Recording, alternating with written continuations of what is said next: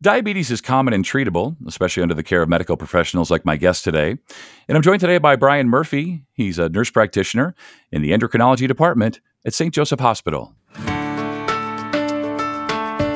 Welcome to Wellness First, the St. Joseph Hospital podcast, where we hear and learn directly from the experts in all things health and wellness. I'm Scott Webb. Brian, thanks for joining me. Hi, Scott. Thanks for having me.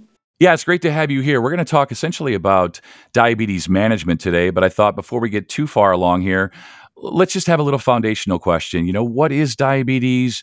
Who gets it? Maybe who's at the highest risk? So, diabetes is a disease where the glucose levels in the body get uncontrolled because either the body is no longer making the insulin it needs to keep glucose levels controlled, or the body has now just become resistant to the insulin that it is currently making.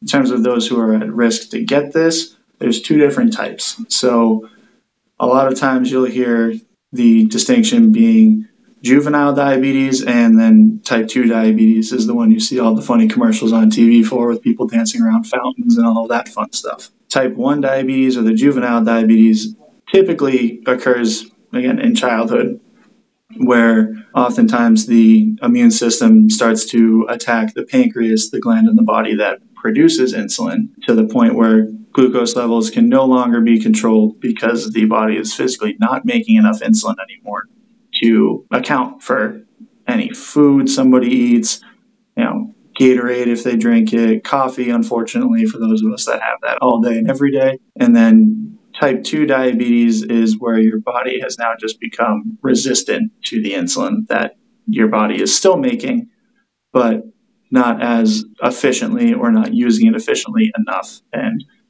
oftentimes that one is the one that's found much later on because it develops so slowly, whereas type 1 or juvenile diabetes usually develops very quickly with much more drastic, noticeable symptoms. Yeah, and it's good to have a little foundation there, right? So juvenile, type 2, I've seen those commercials. I've seen folks dancing around like, no problem having diabetes. And maybe it's not with type 2, especially if they listen to experts like yourself. So let's talk about the effects of exercising on diabetes and blood sugar levels and just our overall health. So exercise in general is just healthy for you. That's kind of where I start every conversation I have with diabetic patients. Well, what do you do for exercise, or how's your diet? A lot of the times, diet-wise, they'll pay attention to it. Exercise-wise, some people leave a little to be desired in terms of helping themselves. What exercise does for a diabetic, essentially, it makes your body more sensitive to the insulin that you have, whether you're a type 1 diabetic and need to take synthetic insulin, or you're a type 2 diabetic who is still making insulin in your body, but you're just resistant to it. Exercise effectively makes the insulin work a little better and helps the blood sugar levels kind of be more controlled naturally, as opposed to just throwing more and more medication and insulin at somebody to try to get them controlled. Yeah, as you say, there's many mental and physical benefits from exercising. I should take my own advice and do more of that. Maybe that's a separate podcast. So when we're looking at labels, right? We go to the store, we look at the labels. What should we be, paying attention to most? Is it the carbohydrates, the sugars? It gets a little confusing. You stand there and I start staring and my eyes get a little blurry. I'm just not sure what I'm looking for. So you go to the grocery store and you're like, okay, I know I have diabetes. I know my blood sugar is off. So a lot of people hear the blood sugar association and immediately think, okay, I need to have low sugar foods. Which, well, yes, that's true. What we ideally want to be looking at is the total number of carbohydrates, because the sugar content in foods contributes to the overall number of carbohydrates, or grams of carbohydrates, that are in one serving of food.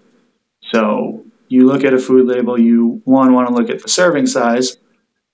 Is it reasonable, or is it the entire package? Kind of, do you eat a whole box of pasta, or should you have 1 cup of pasta? And then looking at the number of carbohydrates per serving and trying to keep that consistent, and usually no more than 30 to 45, depending on the type of food you have in terms of grams of carbohydrates.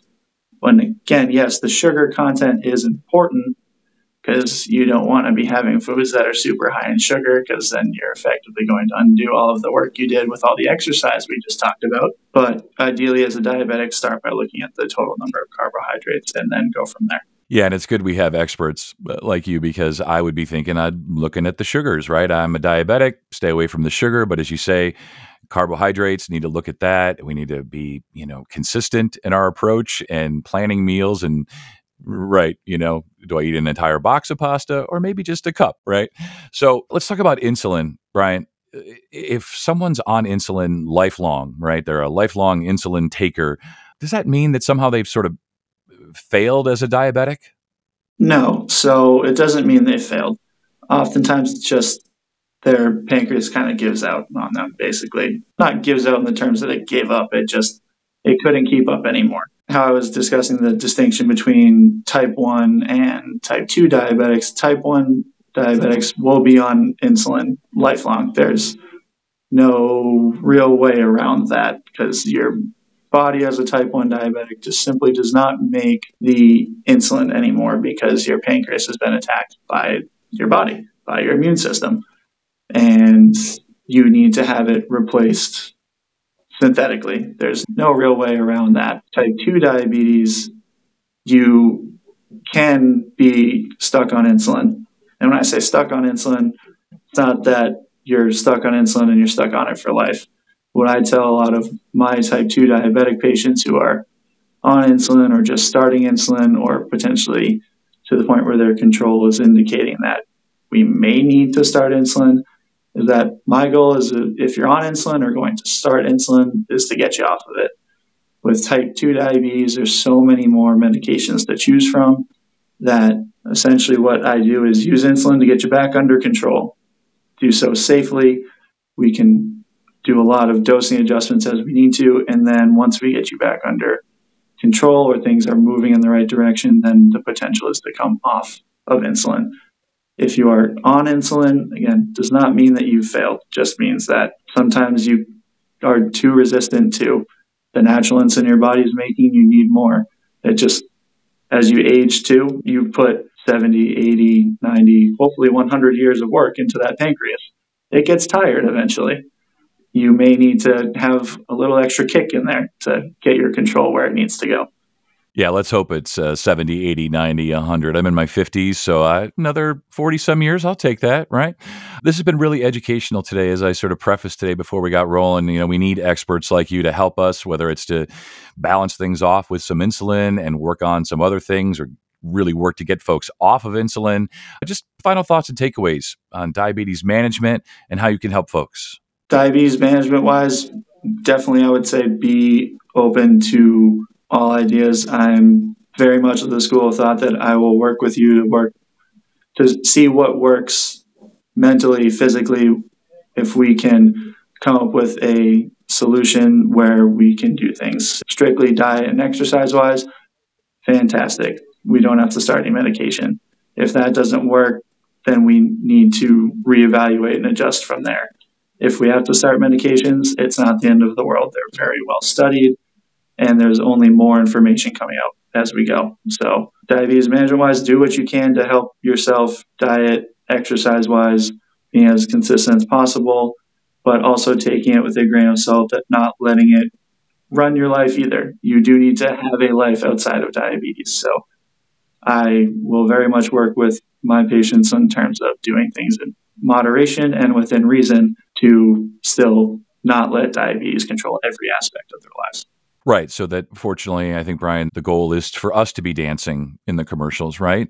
For us to be dancing around fountains like no big deal, diabetes. And like I said, when I preface things today, we need experts like yourself, because it is common, it is treatable. So thanks so much. You stay well. Thanks. You as well, Scott. Thank you.